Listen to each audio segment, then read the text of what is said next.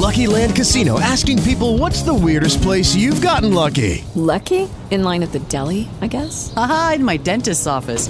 More than once, actually. Do I have to say? Yes, you do. In the car before my kids' PTA meeting. Really? Yes. Excuse me, what's the weirdest place you've gotten lucky? I never win and tell. Well, there you have it. You can get lucky anywhere, playing at LuckyLandSlots.com. Play for free right now. Are you feeling lucky? No purchase necessary. Void where prohibited by law. 18 plus. Terms and conditions apply. See website for details.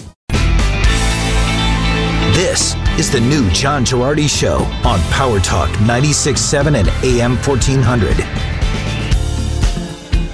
Leniency when it comes to marijuana is kind of a dogma now on the left.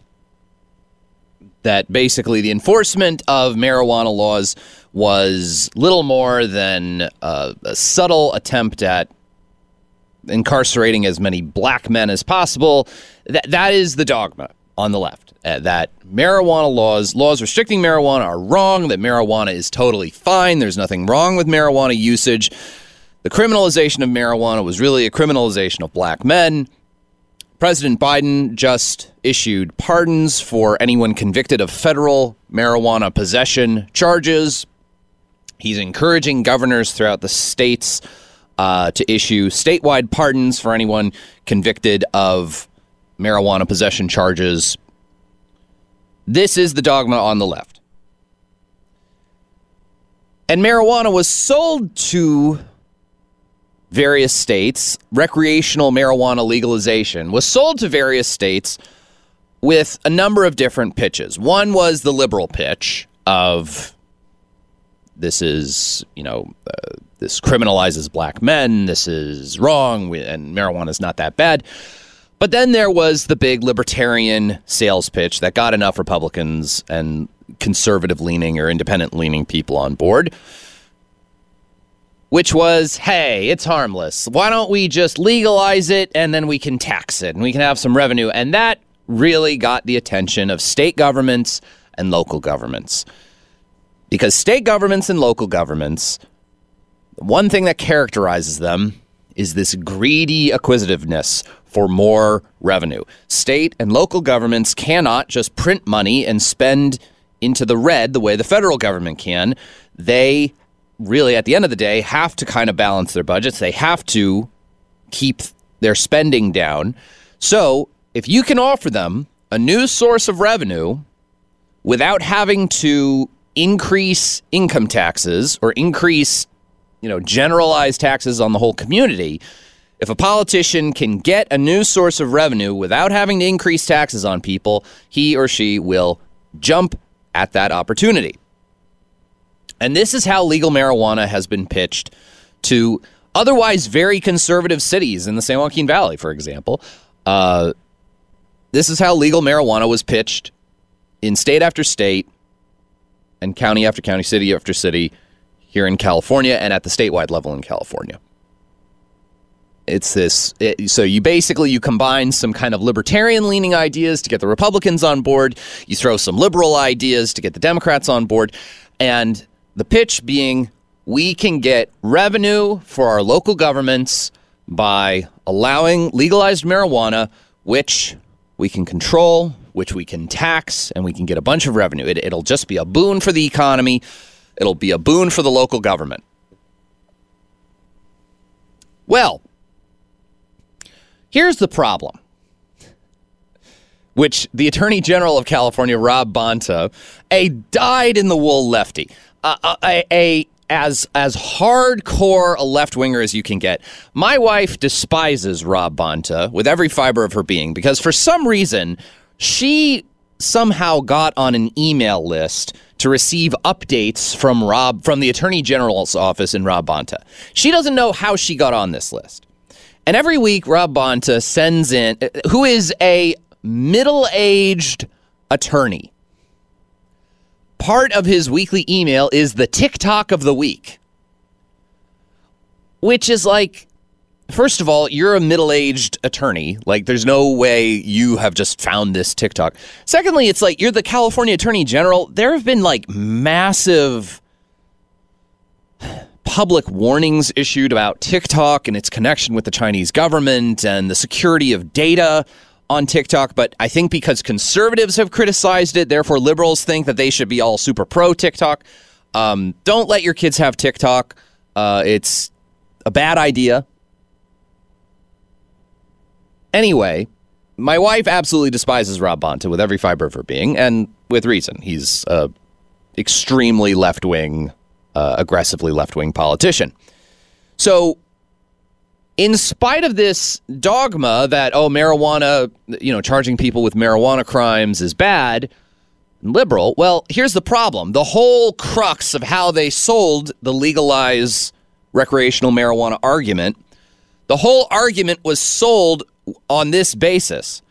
If we legalize marijuana, if we legalize recreational weed, we can tax it and we can generate revenue for local governments for it. That was like the underlying premise for the whole thing. Well, here's the problem. Weed users often don't have a lot of money, and they're also kind of okay with breaking the law. Like, they were smoking weed before it was legal recreationally. And they did that illegally for years with very few problems. It was quite easy to do. Okay, it was quite easy to find someone to sell you weed and buy weed from them in an illegal but rarely interfered with by the law enforcement authorities transaction. So, if you're a pot smoker, instead of paying the premium at a cannabis dispensary for legal weed whose cost has been inflated by the fact that you're also paying for a certain amount of tax, instead of paying that premium, why don't you go to some enterprising young man on a street corner who is selling marijuana on the sly, illegally, and is able to charge less money because he doesn't have to pay California marijuana sales tax. Aha, says the young pot smoker. I think I will go to this illegal person and pay less money rather than more money. Why? Because it's highly unlikely I will get caught. I will pay less money and I will still get high. And thus, after the legalization of recreational marijuana, the whole policy is kind of falling apart because, what was one of the premises? Another one of the premises on which legal weed was sold is, rather than having an illegal underground drug market, let's just bring the sale of drugs out in the open. We'll have it at dispensaries. No one has to go to buy something illegally, risk getting caught, we don't have to do that anymore. Just have weed available at a dispensary and then people can just go there. That, just get it out of the context of criminal law and criminal law enforcement and cops and being arrested. Like, get it out of that whole area. Just bring it out in the open. Everyone's adults here. We've all smoked a doob in college. So let's just sell. I did not smoke a doob in college. But let's just put it out in the open, and then we don't have to worry about an illegal marijuana market. Wrong.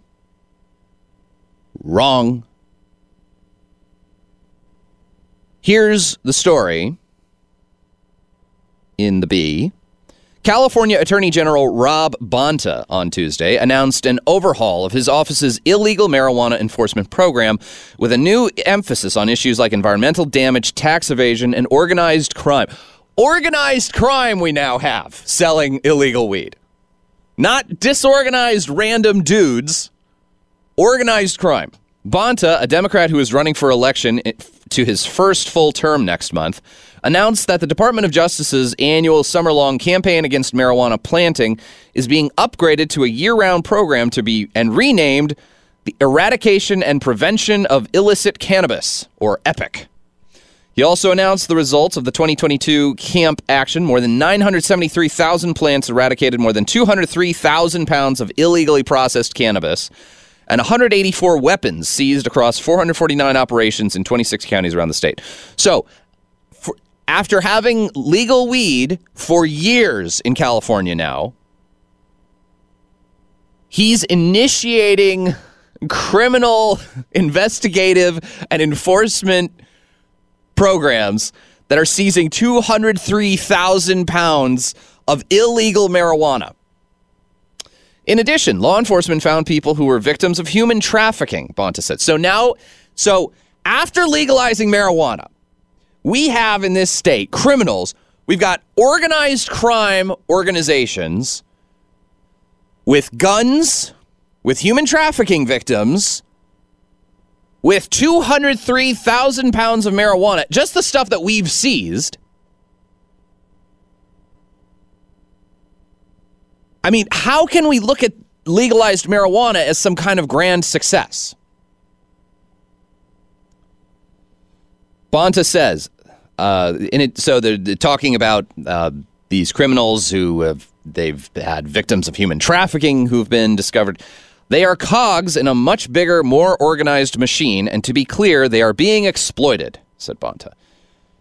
The CAMP program, which has been around since the early 80s, is comprised of local, state, and federal law enforcement agencies that work to uncover and eradicate the illegal cannabis that fuels a multi-billion-dollar industry in California. So, in spite of legalized weed, we still have a multi-billion-dollar illegal marijuana industry in California. Last year, CAMP eradicated nearly 1.2 million illegally cultivated marijuana plants during nearly 500 operations. At the time, Bonta announced that his office would conduct a 6-month review of CAMP in light of changes to the law since the program was first initiated, with the goal of building on existing efforts to address the environmental, labor, and economic impacts of illegal cultivation. Bonta said that EPIC, the new program, will focus on environmental damage, labor exploitation, and tax evasion and organized crime. EPIC represents an important shift in mindset and in mission to reflect some of the gravest harms, most egregious harms arising from these illegal operations. I don't think it's really the environmental harm that's the biggest thing here. I think probably the human trafficking and the guns and all that is probably the worst part. The Attorney General said that the change is necessary because the law and culture around marijuana has changed since CAMP first began. So anyway, blah, blah, blah, blah, blah. No comment anywhere in this piece on, hey, California's had legalized recreational pot since 2016.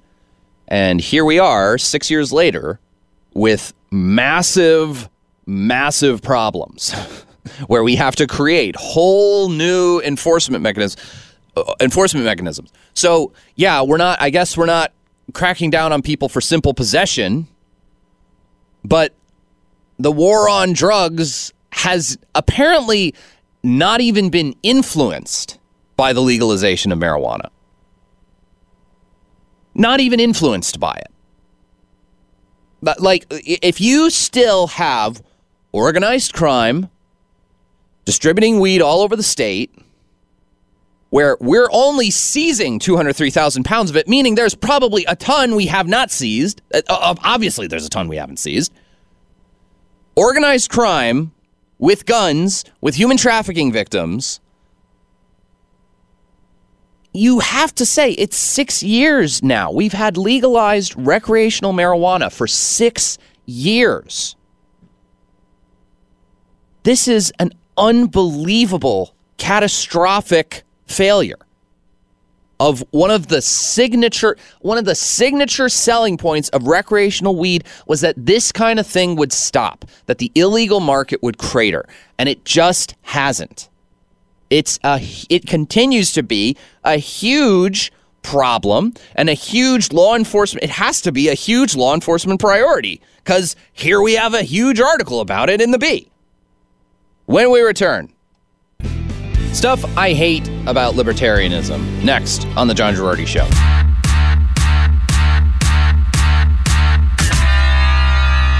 The John Girardi Show. Power Talk 96.7 and AM 1400. I despise libertarianism, and this latest thing with marijuana is sort of exhibit number 8 billion why I dislike libertarianism. Now, I know a lot of you sitting here, conservatives have had a lot of kind of interplay with amongst libertarians for a very, very long time. Conservatives and libertarians sort of made common cause for the last 50 or 60 years. And so there are a lot of conservatives who sort of view themselves as libertarians, as libertarian-leaning. And certainly that there are a lot of libertarian-based critiques of, inefficient federal government bureaucracies and things of that sort, to which I am sympathetic. The libertarian hatred of public schools I share, though for probably rooted in certain different reasons. So I'm not... I don't hate libertarians. Maybe it's libertarianism. But this marijuana thing is sort of really kind of one of the big exhibits for why I am so suspicious of libertarianism. Libertarianism has, at its core, this notion of human non-interdependence, this notion of every human being an island unto his or herself, and that individual freedom being the absolute maximal ordering principle of all of life. So from a strict libertarian mindset, the regulation of any drug is nonsensical. Everyone should be able to use whatever drugs they want whenever they want. That's certainly the sort of doctrinaire libertarianism, and maybe the soft libertarianism is, well, maybe cocaine kind of is really, really bad. But certainly marijuana. Certainly marijuana should be totally fine. It's totally fine for you. And I guess I just reject this underlying premise that maximal individual human freedom and individual choice. I guess I reject that underlying premise that that's sort of the ultimate good here. Libertarianism is kind of rooted in the Enlightenment philosophy of, the 16th century onward, and political thinkers like Rousseau and others who basically they rejected the notion that we can identify a singular good towards which mankind is ordered, that we can identify an objective morality towards which all men are ordered, a single human nature that has a single end goal, a single end good that we can actually define, that everyone is too varied, everyone's too different, everyone disagrees so much on what is the good. See all the wars of religion between Catholics and Protestants or whatnot. And thus we should, the role of government is sort of negative. Give everyone their space to choose the good absolutely for themselves. But here's the problem is I do think there are certain objective goods. I do think morality is objectively knowable. I think there is such a thing as a human nature with goods towards which we are ordered. And I'm not going to throw up my hands in despair on that point just because people disagree. I do actually think that there are some things that are good towards which we are ordered. And that governments can legitimately create laws to help further people towards those ends. I do believe that.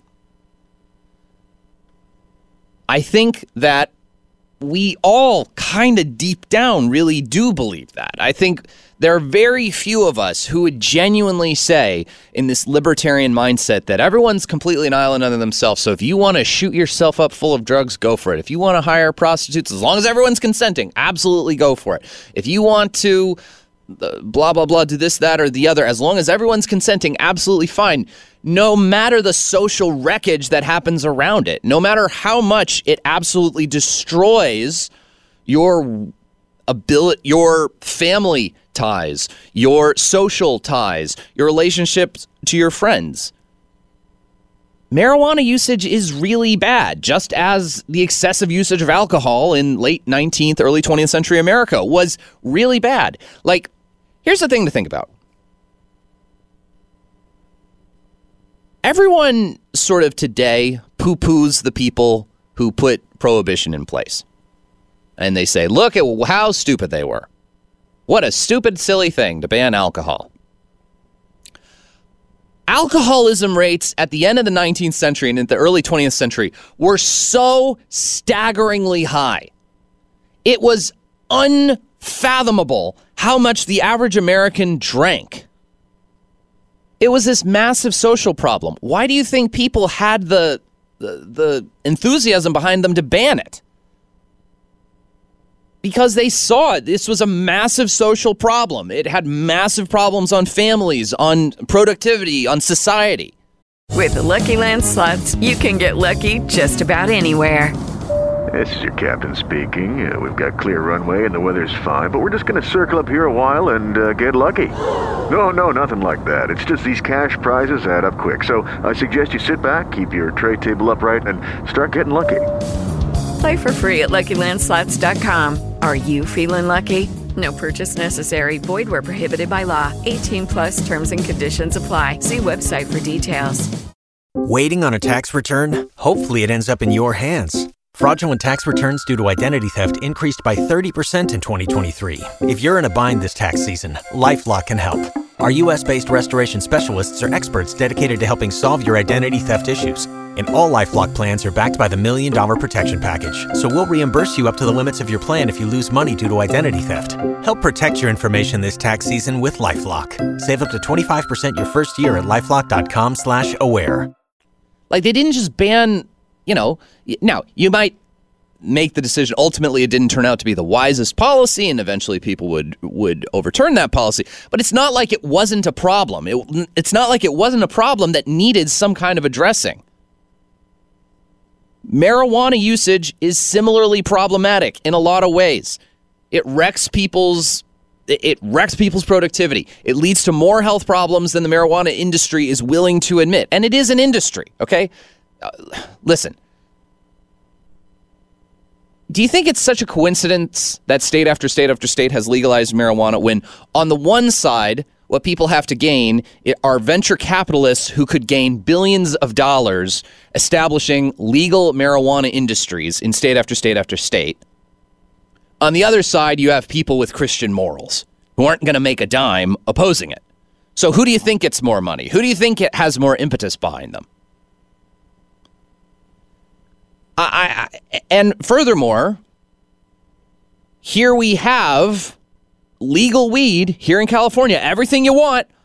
Legal recreational pot, legal medical pot, everything you want. And 6 years along, it's still, we have all of the public health problems of increased use of marijuana, along with a continuing illegal market with lots of violent bad actors. So we have the absolute worst of both worlds. And it was sold to conservatives with this libertarian-leaning language of, oh, well, people are adults. We have legal alcohol in America. Why not have more legal weed? Like, oh, hey, it's not that bad. It's not habit-forming, other than the people who absolutely refuse to stop smoking weed. Oh, it's totally fine. Oh, look at all the local government revenue we can generate. Every local politician starts peeing their pants at the possibility of getting more local government revenue, because that's the greatest thing they have in life is new sources of revenue. So legalized pot is, I absolutely despise the whole thing. I think it was sold to us incorrectly. I think it was sold on the basis of all these promises that have failed to materialize. And I continue to sort of take the position of we should not have legalized it further. It has very few positive benefits to society. If you were, look, if you're going to say, oh, but it helps people medically. All right, we had medical marijuana.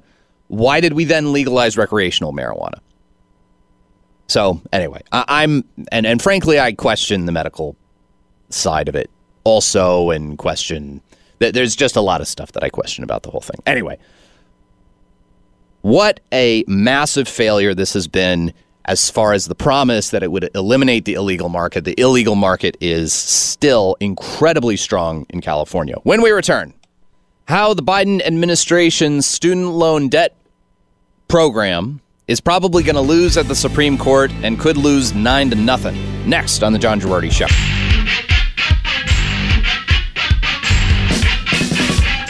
The John Girardi Show, Power Talk 96.7 and AM 1400. The Biden administration made recently a very subtle change to its federal student loan relief program. It basically, there are certain federal loans that are managed by private banks, but guaranteed by the federal government, and others that are directly from the federal government. The people who have student loans managed by these private banks are now no longer going to be eligible for federal student loan relief. Why is this happening? Well, the reason why it's happening is the Biden administration is trying to navigate its way out of potential lawsuits over the student loan relief program. Basically, if you have a bunch of private banks holding these loans and the federal government forgives them, then these banks are going to experience loss. They will have standing to sue the Biden administration for the federal student loan forgiveness program. So, as a result, the Biden administration is saying, okay, well, we're not going to forgive these people's loans. Now, the problem there is that you have a group of people whose loans are not being forgiven, and they would say, hey, how come you're not forgiving our loans? You're forgiving all these other people's loans just because they happen to have them direct from the federal government rather than through this private bank. That's a ridiculous line to draw. There's no difference between our situations. There's still federal loans. Now, this gets to the core problem with the Biden administration's efforts to forgive student loan debt is that it is a legal house of cards. The whole thing is going to come crashing down. So, let me try and explain how the Biden administration did this, all right? And the radical reshaping of American law that it kind of represents, which we talked about a little bit yesterday, that the Obama and Biden legacy, perhaps one of their biggest legal and lawmaking legacies, is this legacy of issuing broad, sweeping executive orders premised on kind of iffy legal grounds and hoping that it sticks, hoping that this can stay up, seeing how it shakes out in the courts. Okay, Obama pioneered this by creating the DACA program, even though he admitted he didn't have the legal authority just to do the DACA program, legalizing the DREAM Act kids, people who came to the United States illegally when they were children. Obama issued the DACA program, gave them legal status. Obama admitted that he didn't have the legal authority to do that on his own prior to losing all of Congress in 2014. Then after losing Congress in 2014, he just did it. And he basically dared the courts to strike it down. And as of now, no court has done so. And that paved the way. That shows a path for an ambitious president who wants to get some stuff done, is just issue an executive order. Just do it. Issue an executive order, premise whatever it is you want to do on some old statute that has some broad language in it, justifying whatever it is you want to do, and go for it. Now, what did Biden do with the student loan debt relief? Well, for the student loan debt relief, he premised it off this 9/11 era law. I believe it was called the HEROES Act. And the idea behind it is it allows the president to forgive certain kinds of debt in a time of war, invasion, or other national emergency. The idea being, I think, mostly for like military personnel. Well, Biden is justifying forgiving student loan debt based on the other national emergency of COVID, which the Biden administration has been now going around in other contexts saying that COVID's not really a national emergency at this point. So what is it? Is it a national emergency or isn't it?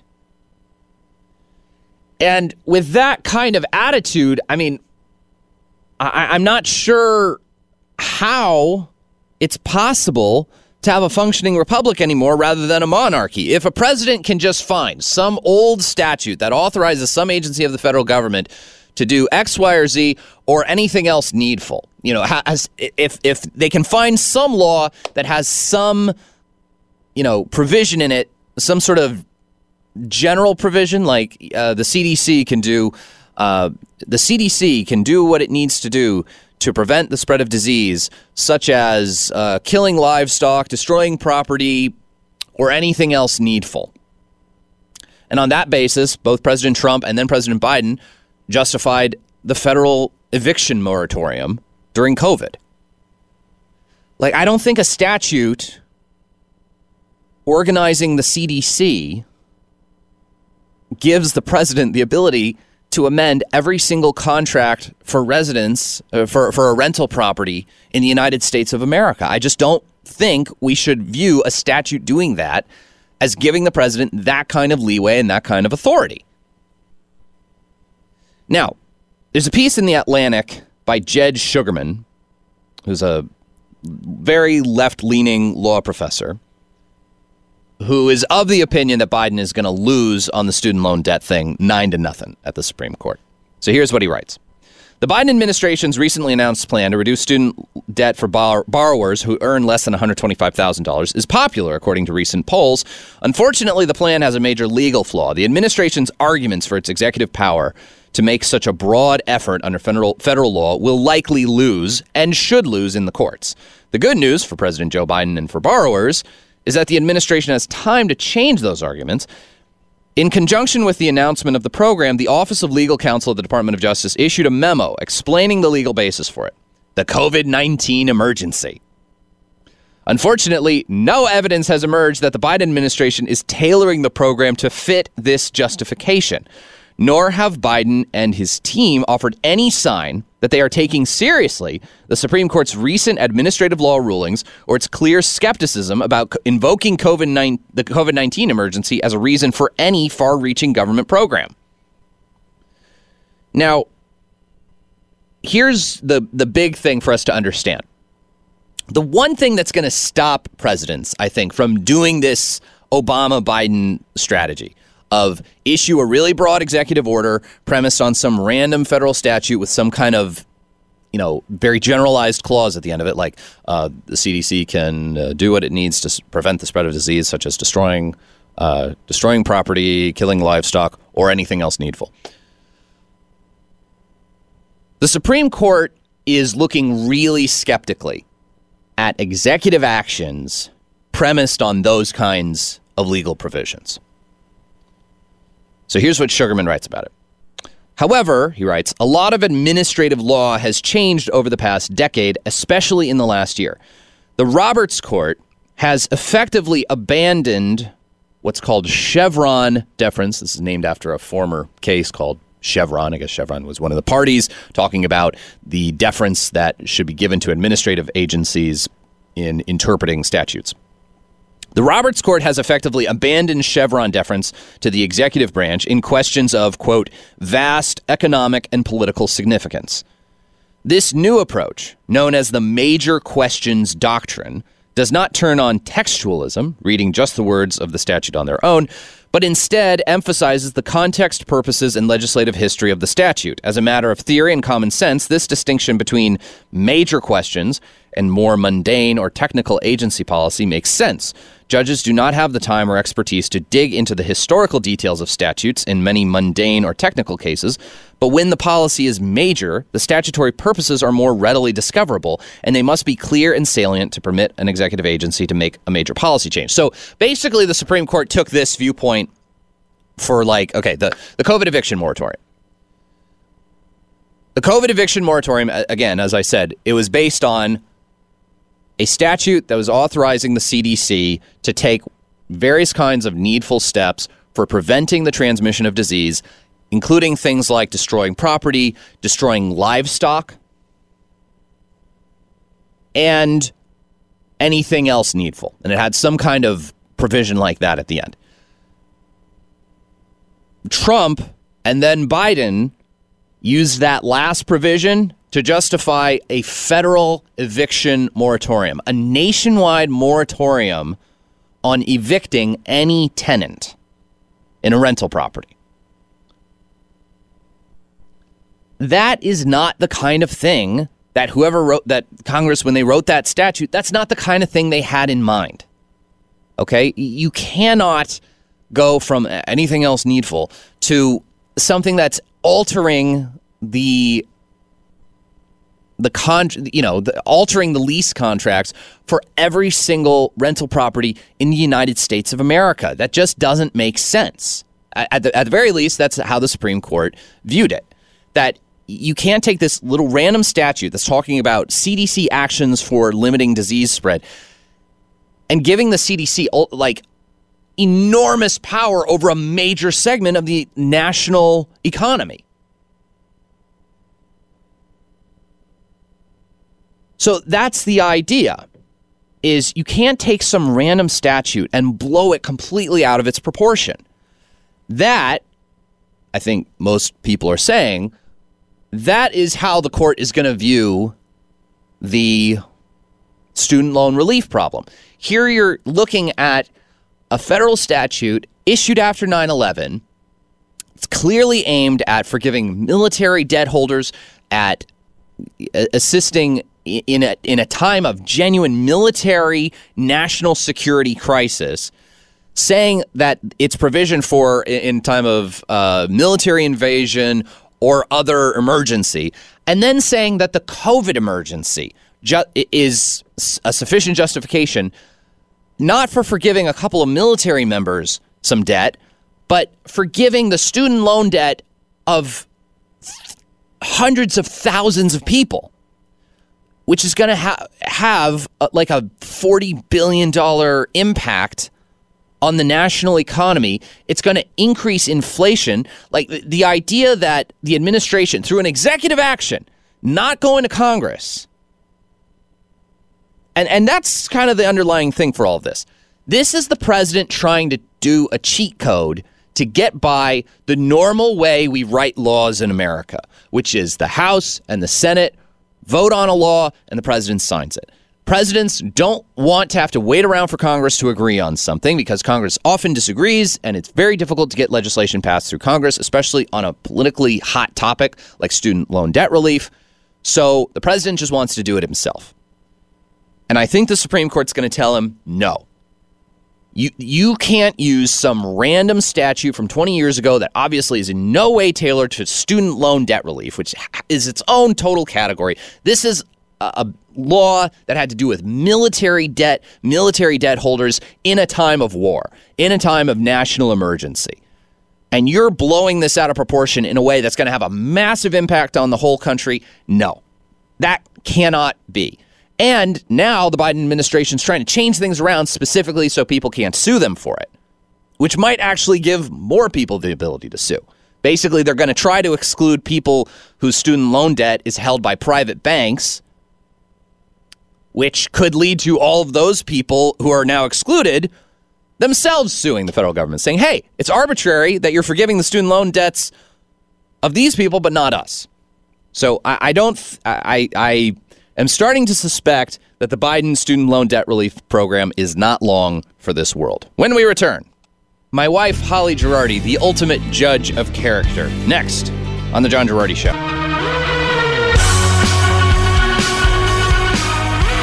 The John Girardi Show, Power Talk 96.7 and AM 1400. My wife, Holly, she is a censorious person. She's a person who holds a real grudge for people who have committed various kinds of ethical violations. Not that I'm not, but she really is. Holly never forgot the whole Ben Roethlisberger possible sexual assault thing. Holly never forgot Tom Brady leaving Bridget Moynihan when she was pregnant with his kid to go for Gisele Bündchen. Holly never forgets. She's like an elephant in that regard, man. She never forgets. Now, Holly despises Rob Bonta. And it's not even it's mostly because she somehow accidentally got on the Attorney General, Rob Bonta's email list. And she just cannot get over how idiotic it is that an adult man in his mid-40s, I'm guessing, who is the Attorney General of California, so the chief law enforcement official in California after the governor, that he sends out this weekly email thing, which includes a TikTok of the week. Now, I don't have TikTok. Holly doesn't have TikTok. We're adults. The idea that a California public official, including a public official, again, as I mentioned before, a public official charged with law enforcement is sending out these stupid, obviously pandering to young people little messages with a TikTok video in it, when TikTok itself is like all of these national security problems and Chinese security problems. Like, it's completely bizarre. I'm really going to have to work on Holly here, just as far as she cannot understand, just as a Midwesterner herself, California politics is the most dispiriting thing possible for her. So that'll do it for John Girardi Show. See you next time on Power Talk. The John Girardi Show, Power Talk 96.7 AM 1400 and the iHeartRadio app. Lucky Land Casino, asking people, what's the weirdest place you've gotten lucky? Lucky? In line at the deli, I guess? Aha, in my dentist's office. More than once, actually. Do I have to say? Yes, you do. In the car before my kids' PTA meeting. Really? Yes. Excuse me, what's the weirdest place you've gotten lucky? I never win and tell. Well, there you have it. You can get lucky anywhere, playing at LuckyLandSlots.com. Play for free right now. Are you feeling lucky? No purchase necessary. Void where prohibited by law. 18+. Terms and conditions apply. See website for details.